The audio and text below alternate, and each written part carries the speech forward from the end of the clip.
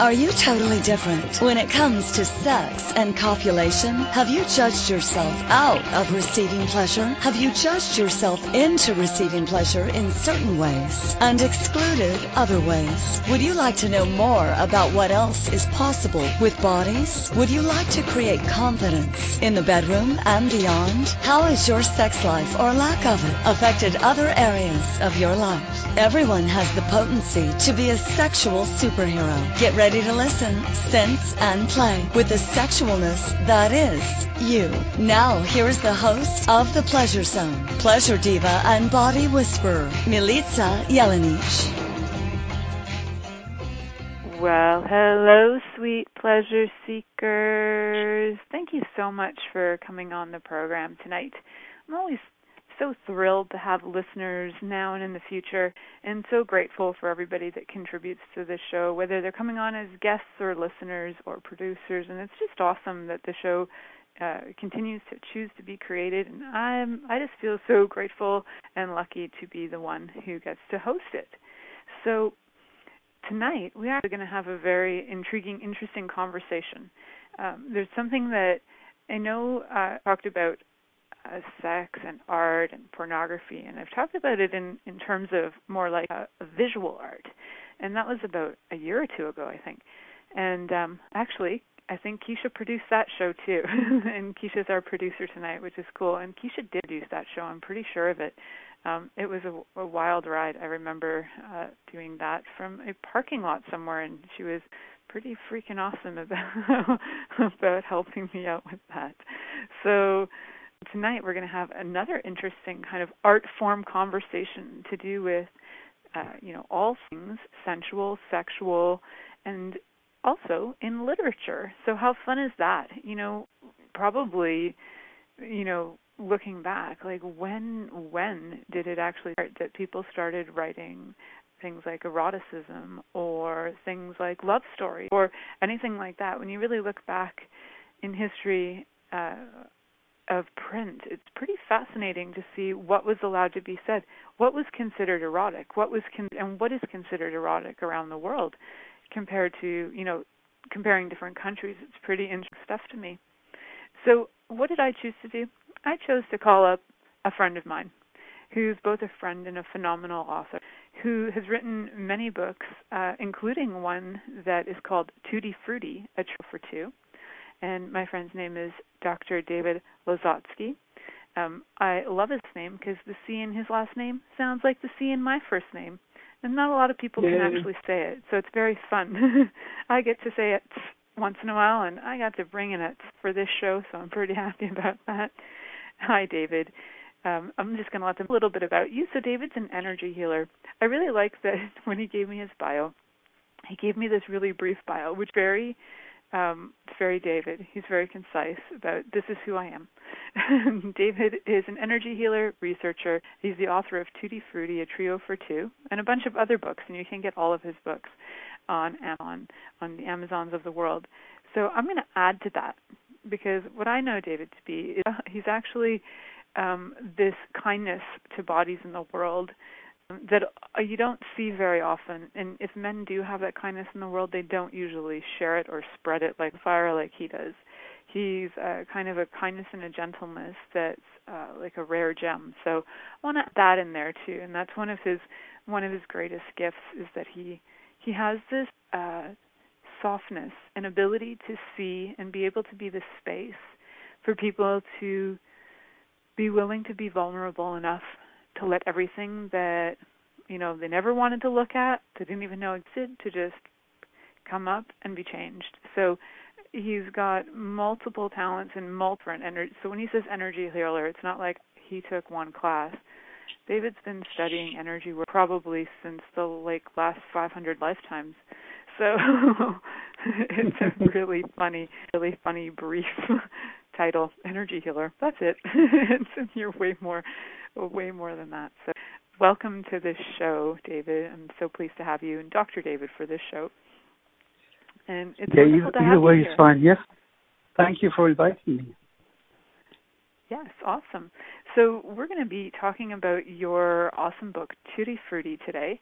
And I'm going to let the listeners know a little bit about, so on the back cover there's actually an editor's footnotes. And the editor's footnotes, a brief of this, is that Tutti, Frutti tackles how we connect with each other deeply and without judgment, how conflict can be resolved through openness, and how people may progress beyond society's rules that are no longer serving them in order to become both fully human and fully divine. Perhaps the most interesting feature of the book is the inspiring honesty with which the characters speak to each other. And I say, after reading it, both I find it fun because, surprise, surprise, I happen to, somewhere near the end of the book, be one of the characters in the book, which is really exciting for me.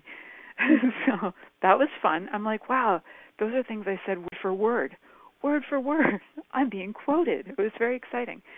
And another part of the story is that for me, when I was reading it, it's like there is this desire that we have innately, that we know that we have a capacity to love more than one person. You know, whether you're a parent who has 5 children, you can love each child equally and differently, but equally. And in the same way, you could have 5 partners and love them equally, but differently. And so in this book, the main character, Blackberry, is the male character, and he has this like amazing ability to love multiple people.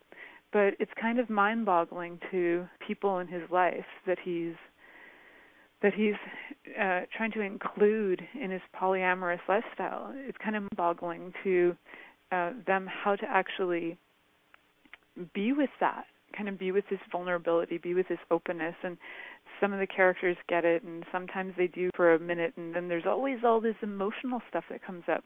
And I think for a lot of this, one of the greatest gifts to reading this book will give you such great insight into, if you ever thought, hey, I'd like to have multiple lovers, I would highly suggest reading this book first and it give you an insight as to whether that actually would work for you. So,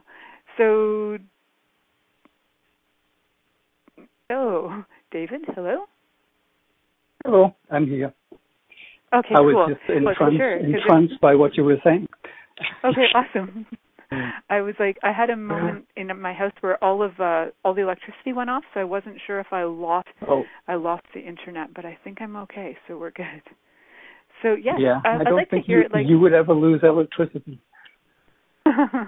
Maybe I had so much that I blew it up a bit. That's all right too. So from your point of view, when you were writing Tutti Frutti, like what kind of stuff for you personally, like as you're kind of like going through the dialogue of characters, what were some things that you were aware of, you know, from an author's point of view, looking at your characters? What did you know, like I would have had some pretty big empathy for Blackberry and his giant desire to love the world. Well, his desire certainly reflects my own desire. Mm-hmm. You know, everything in the book certainly reflects my own experience. One of the conceits about the book is that it was written by Blackberry, and there's a character named Blackberry, and you don't know whether it's autobiographical. So it's actually on 2 levels. So it's written by me about Blackberry, and so you don't know how much is autobiographical. But certainly, I have to tell you now, since you didn't ask, that it does reflect my own experience, and I didn't want really to reveal understand that me very. I was like, let them read it and figure it out. But I like that. They can figure it out. Yes, of course. I mean, all authors are writing something about their own experience. Yes. So this is definitely about my experience of trying to love everybody and everything in the world. I would say it's also very much an exploration of bodily love with more than one person and how that works out. And then, as you quite rightly say, it seems very easy at the level of the body. Actually, it is very easy at the level of the body, but the emotions, when they come up, they just overwhelm everybody. And a lot of the plot is concerned with how the emotions do overwhelm the sense of bodily love. And that has to be worked somewhat painfully for the characters. And there is a kind of resolution at the end, which I won't tell you about, in the hopes that you will actually go out and buy this book. Available on all the Amazons in the world. Yeah. But I really like the ending. Yes, thank you. We'll just keep it at that. It was very good. So there were two explorations, right? So what is love in general? How can you love everybody? And I take love to be an exploration of simply being present to what's arising without judgment. That's one of the hardest things to do, not for followers of Access Consciousness who are trained to do that, but for most people, judgment gets in the way, blame gets in the way, feeling hurt gets in the way. It's very easy for us to get hurt. Anger arises. All these things arise. And they're all part of life. They're all part of being human. They're all part of the exploration of love at the human level rather than the divine level. But ultimately, the book tries to reconcile the divine level with the human level. Nice, yes. And so in the book, what I was noticing is so all the characters, for one, it's called Tutti, Frutti, and all of the characters are named after fruit. So pretty fun, and then you actually get to follow it, and you're like, I didn't even know that was a fruit, which is fun too, to find out about new fruits of the world while you're reading it. One of the other parts is, just because it's really fun for me, I mentioned this, is there can be these really deep emotional parts of the book where the characters are exploring, different emotional things that are arising with this polyamorous relationship, whether it's and you as the author have described it as triads and dyads, and how to kind of the triads and dyads that are going on. So one of the things that I love about it is you've got all these like serious conversations, and then you break it up at the bottom with these footnotes that are absolutely hilarious. So you always have, it's like this crazy emotional flow. You're like, get really into the character and like, oh, they're so sad. Oh, that stuff's going on for them. Oh, I feel so broken. And at some points I'm even like, how could you do that to that character? Like, in real life, knowing that there is some aspect that's biographical, that you kind of are going like, wow, people can be cruel to themselves and cruel to others in ways that are kind of subtle, like we don't always catch it because we're just having conversation and things come out of our mouths and we think we're nice for a minute, but we're actually being bitingly cruel. And then you have all this conversation going, and then you have something hilarious, like an explanation of an iPad in the footnotes, which is hilarious. So this book is actually written as if you were like 40 years in the future, finding this information, this like manuscript, and so you're looking at it. It's actually was originally written in 2017, but it doesn't sound until like 40 years later, and then so you're reading this thing that's actually produced in the future, but it's now. So you have all these references to things going on now that people wouldn't even actually understand in 40 years, which is that adds a level of humor to it. And I think adding the level of humor to me is something that actually like required, and it's something that's actually required when you are choosing something like if you are choosing a relationship of any kind, if you don't have the humor, oh my God, it becomes painful. If everything is processing and emotional drudgery, and let's get into the deep stuff, and there's no humor, it can become almost painful. So I love that you broke it up with these bits of humor, because I think humor is so required in relationships, or you could literally go mental. So was that part of the intention of putting the footnotes in? Because I just love those. Well, we'll say a little more after the break. For now, I just want to say that humor always comes up for me. I can always see the funny side of everything. And especially when I'm in the kind of punning mode, everything can turn into a pun.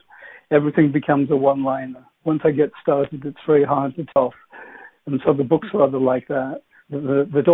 Every single heading for every snatch of dialogue, every little bit of conversation is a pun. Every heading is a pun, and duly and painfully, but it seems also humorously explained in footnotes to the editor. the book is set up as if it has an editor who discovered it and was required to produce it, kind of a sender of edited books, actually. It's hilarious. I've actually never read a book that was written in that style before, the way you did it, which is great. So, yes, if you guys are looking for something very funny, intriguing, and it's actually probably, quite frankly, going to bring up some emotional stuff for you when you're reading it, because you just might relate to some of the characters. You might have done some of the stuff some of the characters did. And the coolest part about it, well, actually, I'm going to tell you some cool parts about it that I like, but I'm going to wait till after the break for that. So I want to remind you guys that you're listening to The Pleasure Zone here on Inspired Choices Network. Tonight we're talking Tutti, Frutti, Sex and Literature with my sweet, sweet guest, Dr. David Lasocki. So we will be right back after this commercial break. Many of us have created a lot of limitations around sex and what we are willing to choose. What else is possible beyond what we have already seen, heard, or thought of?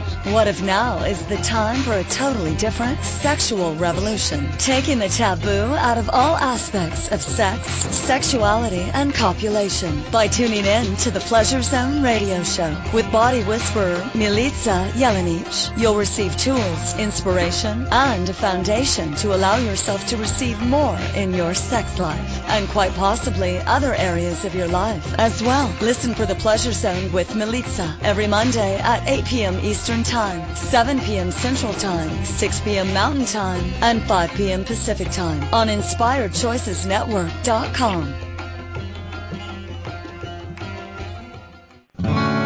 What would you say if I told you that you could change your life in only 1 hour and all while lying down relaxing? Thousands of people all over the world have. What am I talking about? It's called Access Consciousness, the bars.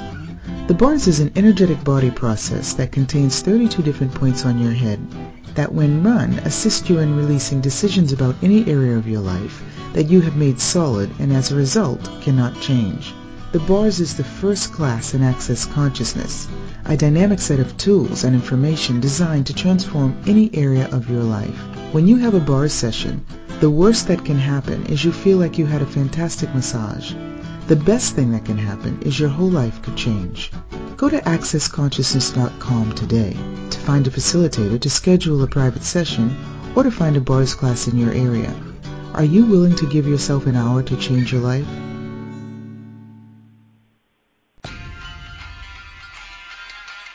This is The Pleasure Zone with body whisperer Milica Jelenic. To participate in the program today, please call in the U.S. Call 815-880-8255. That's TALK. Or Canada, 613-800-8736. Or you can Skype us at Inspired Choices Network. You can also make the choice to ask or comment by email at milicajelenic.com. Now back to the program. Hello, welcome back, sweet pleasure seekers. Tonight we are talking about sex and literature with a friend of mine who has written a book called Tutti Frutti. His name is Dr. David. I'm calling him Dr. David tonight because I didn't even know until tonight that he had doctor as any part of his name. So Dr. David Lasocki, and we are going to be discussing actually some of my favorite parts of the book, some of the favorite aspects of the book actually, and I'm sure that I'm somewhere messing up his last because people manage to mess up my name all the time, and I need to hear it to say it. But I apologize if I did that again. And so one of the things that I'm intrigued by the book is that the number of references that are both like some of them are actually really humorous endnote references, and some of them are legit footnote and like endnotes and footnote references that you can use to go out and find things like amazing books that he's actually utilized. And it's like people have no idea how much advertising has been put into this book. There are, I would say, at least 55 references to different books in the world that people could go out and buy. Free advertising they're getting. They have no idea. They should all be paying you for this, David. And what's really cool is that the references to the books actually give you as he's having conversations with the characters, he'll reference the books for you. So, like, where did that information come from? So everybody is being acknowledged for everything that contributed in this book. It's like the most acknowledgerizing book I've ever seen in my life. Call it acknowledgerizing. It's a little word that actually Dane here came up with a few years ago, and I really like the word acknowledgerize. So I'm just going to acknowledgerize that you know how to do that. How to acknowledgerize. Well, that comes out of my earlier. Oh, sorry. It comes out of my earlier life as a researcher and scholar that I'm very used to footnoting information where I got information from, especially quotations. But that's part of academic life, is that you do acknowledge your sources. If not, it's the dreaded plagiarism. And nasty things can happen to you if you plagiarize. You can lose your position, you can get thrown out of school, etc. And so, once upon a time in my academic life, I had to warn incoming students about plagiarism, and some of them ran away from me after that, and they didn't know I was their best friend, actually. So they need to be warned about these things in academia. So in real life, I think it's a beautiful thing to be able to recognize the people that you learn from, the books that you learn from, the quotations. Whenever a quotation comes to mind, where did it come from? You can learn a lot following that procedure in life. I actually do that all the time. If something comes to my mind, I go, let me look that up. And usually I learn something new by looking it up that I didn't know just by thinking I knew everything. I knew nothing. And by being a researcher, you can just learn so much all the time. So that's where the footnoting came from. And I have been an editor of books and had to do all this. And so I imagine that somebody was editing this book that I wrote in the future, as you say, actually 30 years future, but somebody was editing it in the future, and they would have to explain the terms to people in a way maybe not quite to the same extent as if you read a play by Shakespeare now. A lot of the English is outdated and the references go over our heads, and so the dutiful editor comes in and supplies the footnotes so you can understand what's going on. So it was really in that spirit, but also kind of pointing for myself as a scholar and other people who are scholars, footnoting every last obvious thing. But you've taken it as humorous, which I'm very glad to find. Oh, it is hilarious because there are things that are like, in this day and age are so evident, right? You even footnote what Facebook is at one point, which is like hilarious for us to think about. But there are things that I would have to footnote for my daughter about the 1970s and 80s that would blow her away, right? So it actually makes a lot of sense. If you do want to have something that is a book that you're writing for now and the future, your footnotes make absolute sense. And for right now, they're really humorous. And in the future, they're actually going to be really valuable, which makes it even funnier. So I like all of that. It's a self-transforming book. Yeah. Yeah. And so a lot of the things that you are referencing are a lot of materials that you've either studied or worked with, or and like the number of volumes of books that you've read in your life. I'm kind of like in awe of, because reading for me can honestly be one of it. I literally have to take time and like schedule time to read, which is like I could schedule time to read, or I could schedule time to facilitate change in somebody's body. So I generally in my life in the last few years haven't actually scheduled time to read. And I scheduled time to read your book. So that was like big for me. That was like, wow, I actually took time to read this. I'm actually amazed that I took time to read it, for real. And even my daughter and my husband were like, you're actually reading. I'm like, yeah, I'm reading. And my daughter was hilarious because she would look over my shoulder and she's like, why is everybody in the book named after a fruit? She would kind of read past it and she's like, oh, okay. And then she would look away, but her curiosity got her. And yesterday particularly, she's reading over my shoulder and she's like, who's this blackberry? And like, what are all these, why does he call that woman peach? And why does he call the other woman melon? And I said, that's a great question. So you guys can figure that out, I'm sure. It's yeah, her curiosity of it was very adorable. And just like, what? First, Mummy's reading. If Mummy's reading, it's got to be valuable. What is she reading, and what's going on in there? There's something going on in there. So that was pretty cute. And there is actually something going on in there because, yeah, there's some. To me, the topic is such a valuable topic because we have so much. I mean, like, it's garbage. We have so much garbage in the world that is either put there to create competition, it's put out there to create hate, it's put out there to create fear, lack. Like even books that talk about motivating you to something are often based on, first of all, you have to have a lack to feel like you have a motivation. Like, a lot of stuff is so twisted.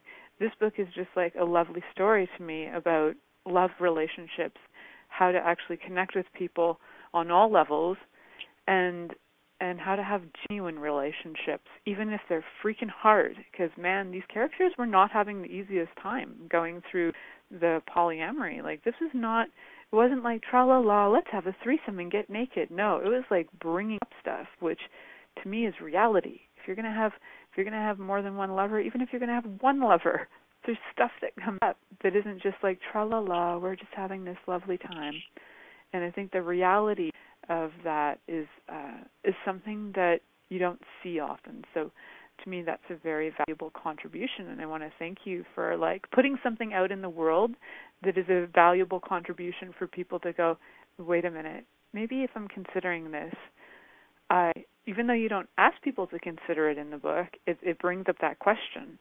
If I'm considering this, am I emotionally available, emotionally ready? Am I physically available? Like, it takes time, it takes emotion, it takes, spiritually, where are you at? Like, there's so many levels that people often don't consider, and they just kind of jump in, and that creates havoc. So the willingness to like explore that on so many levels is pretty beautiful, really. So that's what I have to say about that, David. Well, that's beautiful. No, I think you really understand the book well. But I like what you said. It's not just having multiple partners where the emotion comes up with one partner, one relationship. If you're really honest and open with each other and really want to explore love, having a relationship deeply, so much emotion comes up for you then. And lots of difficult conversations, people getting upset, people getting triggered. How do you work through it when you're being rejected or people are shouting at you or whatever? It's really tough. I think this is one of the greatest challenges of life, is to be able to have this kind of deep, intimate relationship, including the physical aspect of it, and keep going through it and not want to run away or get divorced, break up or whatever. Just keeping going through the challenge, through the difficulty, working through it, through heartbreak. And then it just gets more and more beautiful. This is my own experience. This is the experience of the characters too, is that it's really worth going through all this heartbreak and turmoil and conflict, because you do become closer and closer, and the relationship becomes more and more beautiful over time. And the characters learn so much about themselves, like in reality, but so in the book, because you reveal truly what's going on with everybody in this grouping, that they learn so much about themselves, with the jealousies, all these emotions coming up, so much personal change, dynamics of relationships, how they change. It's something to look at, even if you're never considering having polyamory in your life as a reality. The reality is you actually, if you have more than one person you love, you are already living a polyamorous life. Doesn't mean that you're having them as a lover, and that's something that you actually do bring up in the book as well, is that it's not always that it's physical contact that creates the polyamory. It's the love of the people. You love somebody and you could be emotionally available for them, and that might be all they require. And sometimes it's a touch, and you do actually bring up in your book as well, because of your many references, you bring up the 5 languages of love, which is an amazing thing to consider too, if you are choosing that. Like, or if your main language of love is touch, but your partner's is, something else, then it might work for them to be having a polyamorous relationship. It can just get confusing. So you really need to know you, but also know you are actually polyamorous if you love more than one person. I love my daughter. I love my husband. I love you, David. I love Keisha. I'm polyamorous. The reality. So it's funny that we always break it down to that it has to be sexual context, but it doesn't really at all. It's that kind of and vulnerability to have deeper relationships with people it doesn't matter what kind, it's with your child or your lover or your friend, but you're having a deeper relationship with somebody, and you're touching their heart and they're touching your heart, and it's beyond the mundane, the mundane conversations of how's the weather out there, right? Talking about what's going on for you in the world and what's coming up and what can you do to change. I think it's beautiful. And we're going to talk more about some of those things too. We're actually going to head to a commercial break. So I just want to remind you that you're listening to Pleasure Zone here on Inspired Choices Network, and we will return and we're going to be talking more about sex in literature with my friend David right after this break. Many of us have created a lot of limitations around sex and what we are willing to choose. What else is possible beyond what we have already seen, heard, or thought of? What if now is the time for a totally different sexual revolution, taking the taboo out of all aspects of sex, sexuality, and copulation by tuning in to the Pleasure Zone radio show with body whisperer Milica Jelenic. You'll receive tools, inspiration, and a foundation to allow yourself to receive more in your sex life and quite possibly other areas of your life as well. Listen for the Pleasure Zone with Milica every Monday at 8 p.m. Eastern Time, 7 p.m. Central Time, 6 p.m. Mountain Time, and 5 p.m. Pacific Time on InspiredChoicesNetwork.com.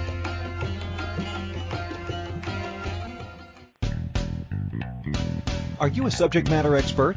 Are you here to share your expertise with an audience waiting to hear from you in only the way you can deliver? Are you ready to have your voice amplified across the airwaves?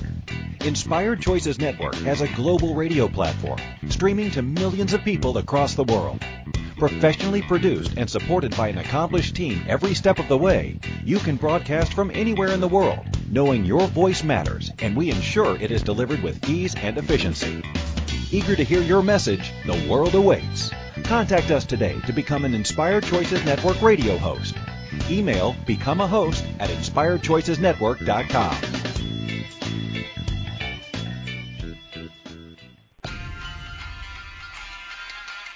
This is the Pleasure Zone with body whisperer Milica Jelenic. To participate in the program today, please call in the U.S. Call 815-880-8255. That's TALK. Or Canada 613-800-8736. Or you can Skype us at Inspired Choices Network. You can also make the choice to ask or comment by email at milicajelenic.com. Now back to the program.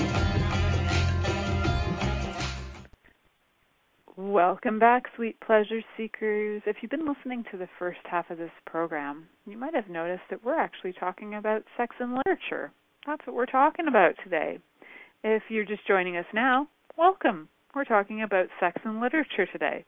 So this is the first time I've actually talked about anything in literature particularly. So it's kind of a fun topic for me, being that, for one, anybody who knows me knows that I rarely read. And so when I do read, it's something that has to be valuable and has to actually offer me something that is going to create change for me, and that I find as like something as like not a research, but something that I can like a reference material that I can utilize, sometimes quote from, and utilize with other people to actually assist them in their lives. So if I feel like that's what the kind of book is that I'm picking up is, then I'll read it. And that is what I felt with Tutti Frutti. So I am interviewing the author tonight. Hello, hi. How's it get any better than that? It's actually a friend of mine, which is even a greater bonus. So his name is Dr. David Lasocki, and we are talking about the different kind of dynamics that are occurring with the characters in his book called Tutti, Frutti, A Trio for Two. And we've been discussing a lot of character stuff and some of the references to the different healing books that he refers to in the footnote, and as well, one of the things that you referenced a lot, David, is the writings of Henry Miller, who I'd actually never heard about because, again, I'm not an avid reader, but I hadn't actually heard about Henry Miller and his lover, and I don't want to bash her name, so I'll let you pronounce it. Anne. I'm thinking it's like Anais, but I don't know if I'm saying that correctly. It's French, Anaïs. It is You're Anaïs? from Canada, okay. So you can say it right. Anaïs Nin. I could try. She had a Spanish Anaïs? last Yeah, name. Nin. Yes.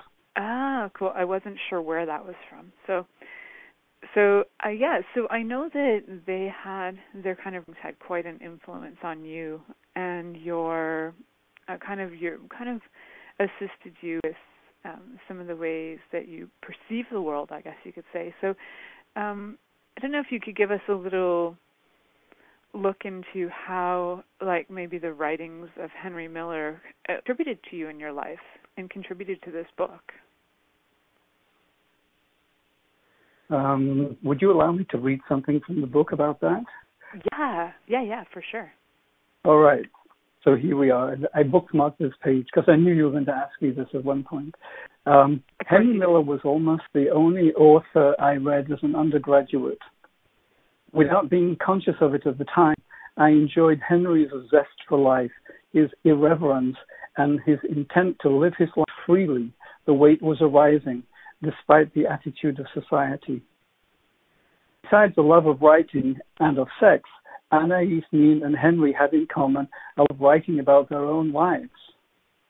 Anais kept her famous journal or diary from the age of 11 for over 60 years. Yes, she revised it and rewrote it and shaded the truth in it from the beginning, but I appreciated her motivation to explore herself deeply through writing about herself. Henry developed a new genre of self-autobiographical fiction, finding a way to share his experience beyond the confines of the diary format. The two of them wrote expertly and honestly about their love of sex, about connection through making love, and about the wish to explore a large number of partners. As authors, the two of them ran into censorship, external and internal, for their frankness. It took decades before anything like a complete version of Anaïs's journals could be published after the main protagonists had died and society's attitude towards literary, quote, pornography, unquote, had changed. Henry's most sexually oriented novels could not be published in English-speaking countries for decades. I remember having to import Black Spring from France, even in the 1960s. Discovering their published correspondence with each other, some of their best writing, to me like nothing before in literature. How frequently, how fervently, how authentically, how torrentially they poured out their feelings to one another.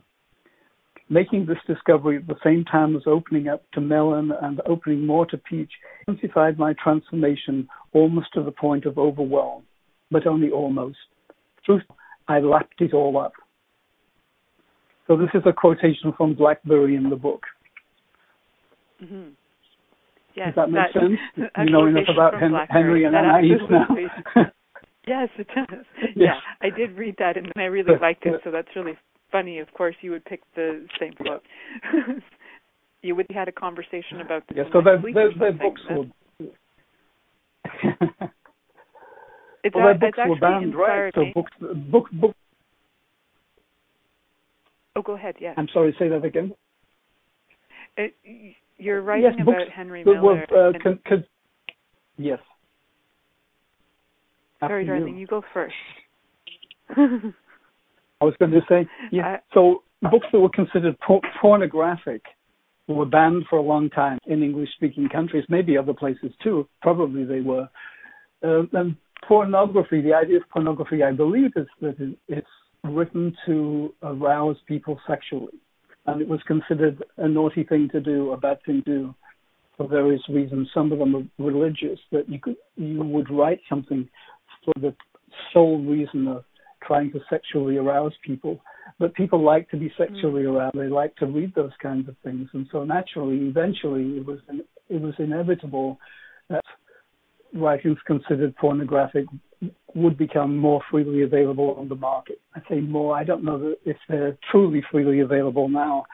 But the thing about Henry and Anais was that their writings were full of the love of life, so full of zest, so wonderful to me, seeing the more exciting, fun side of life, including making love. They just love to make love with each other and with other people, and they just wrote about it in the same zestful, fun kind of way. The same way that you would, Lisa, if you happen to know, I'm sure. It's just understanding that bodily love and bodily expression are beautiful things, and I consider them among the highest human experiences. But they beat me to it. They were writing about these things in the 1930s before I was born, but I discovered them fairly early in life and felt very validated, say, by their writings. It's really amazing that in the 1930s we look at it historically, what's going on in the world. You know, you're looking at depression, you're looking at post-war, pre-war, like it's this mix of stuff going on in the world. There's a lot of conflict, just like maybe unspoken conflict that people can feel, and it hasn't quite come out yet, or that they're just recovering from, and it's kind of like a mass world thing, and you've got these two people who their main focus is love of bodies, love of sex, love of touch. Like they were kind of like, when you're talking about them, to me it's kind of like they've just said, yeah, that was going on, but this was our reality. To me, it's almost like they were so interested in creating their own reality, which is really far ahead of their times. People are really talking about that openly now, but then that was pretty far out. King, you made a reference to Anais, and at one point where she actually didn't even completely freely write all of her stuff, so she had unwritten information too that wasn't published or was never published, even possibly. Or I think you were saying that it recently got published. And anyway, so it's really amazing that you got two people who were willing to be something so completely different in a time historically that was so quite dark. So that fascinates me. They're kind of like paradox. Yeah. It's even more amazing to me now. I first read Henry Miller when I was about 19, probably. It was because he was writing sex, and I wanted to read about sex. But the sex parts are only a small portion of his books, fortunately free, and so I was exposed to basically his zest for life expressed through literature, and that was a wonderful thing. And actually, my book too, begins with a couple of quotations from Henry Miller. If we just have time to read them before the break, I'd like to do that. Yeah, absolutely. Yeah. Here's one. Strange as it may seem today to say, the aim of life is to live. And live means to be aware, joyously, drunkenly, serenely, divinely aware. In this state of godlike awareness, one sings. In this realm, the world exists as poem. By the force and power of the artist's vision, the static, synthetic whole which is called the world is destroyed. The artist gives back to us a vital, singing universe, alive in all its parts. So I really like that quotation. Then we still have time for the first one? Yeah, we have time. Yes? Okay, we go. Breaks. You do. Say whatever you like. Yes. Okay, here's another quotation from him, from one of his books that was banned for time. I found that what I had desired all my life was not to live, if what I'm doing is called living, but to express myself. I realized that I had never the least interest in living, but only in this which I am doing now, something which is parallel to life. Of it, at the same time, excuse me, and beyond it. What is true interests me scarcely at all, not even what is real. Only that interests me what I imagine to be, that which I had stifled every day in order to live. Wow, we all do that. We all stifle so much of ourselves. We all do it. So Henry Miller was writing this stuff. Yeah. So. Yeah, I actually don't know anybody who isn't at some level, whether it's one son of them that they're stifling.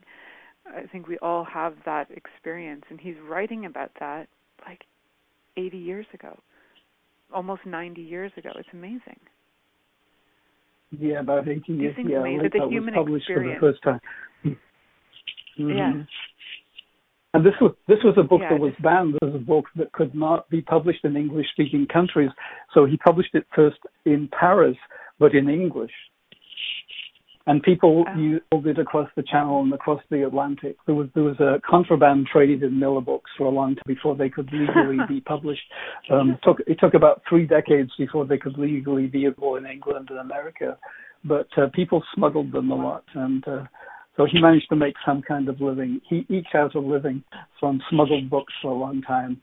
And then eventually in the 60s and 70s, when his books could be freely available, he actually had money for the first time in his life, and he didn't quite know what to do with it because his whole lifetime was geared to couch surfing and sponging and whatever, living off other people, I guess we would say. But all of a sudden he had money and went to his head, and I think he never ceased to be amazed that finally his work could be out in the open because society had changed so much in 30, 40 years. Oh, that's so great that he actually got to enjoy some of the fruits of his labor where a lot of artists, don't. So I think that's just so cool. I didn't know that part of him, that he actually got to make money while he was still alive. For some reason, my impression was that he had died by then. By the time they actually got published, it was almost like they had to wait for him to die. But that's so amazing that he got to be magic and receive the magic and receive the money for all the magic he created. It's so cool. So we're going to have one last quickie commercial break, and we're going to wrap this show up about sex and literature with my friend David, and we're going to head off. For just remind you, you're listening to the Pleasure Zone here on Inspired Choices Network, and we'll be right back after this quick commercial. Many of us have created a lot of limitations around sex and what we are willing to choose. What else is possible beyond what we have already seen, heard, or thought of? What if now is the time for a totally different sexual revolution, taking the taboo out of all aspects of sex, sexuality, and copulation by tuning in to the Pleasure Zone radio show with body whisperer Milica Jelenic. You'll receive tools, inspiration, and a foundation to allow yourself to receive more in your sex life and quite possibly other areas of your life as well. Listen for the Pleasure Zone with Milica every Monday at 8 p.m. Eastern Time, 7 p.m. Central Time, 6 p.m. Mountain Time, and 5 p.m. Pacific Time on InspiredChoicesNetwork.com.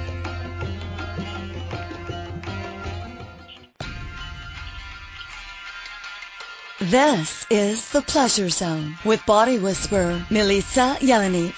To participate in the program today, please call in the U.S. Call 815-880-8255. That's TALK. Or Canada 613-800-8736. Or you can Skype us at Inspired Choices Network. You can also make the choice to ask or comment by email at milicajelenic.com. Now back to the program. Welcome back, sweet pleasure seekers. Tonight our conversation has been about sex in literature. Been talking to a friend of mine, Dave Lasocki, and we have been talking about one of his books. He has many books, but one of them is called Frutti, a Trio for Two. You can get that on Amazon, any of the Amazons in the world. I personally like to have books in my hand. If I'm going to read a book, I want to touch it. I'm very visual that way, so you can actually get copies in your hand. You can get them on like e-reader too, right, David? That's another option, I think. Or am I not right about that? I'm not sure. I haven't made the Kindle version. Okay. So sorry, I haven't made the Kindle version yet. Maybe one of these days. You can actually buy a PDF version from my website, instantharmony.net. It's possible to buy a PDF from that, as people have. But Amazon, that's amazing, over the world, including Canadian Amazon, by the way, is well known. Yes. So instantharmony.com. If you want to find the website to purchase this book, you can actually find it.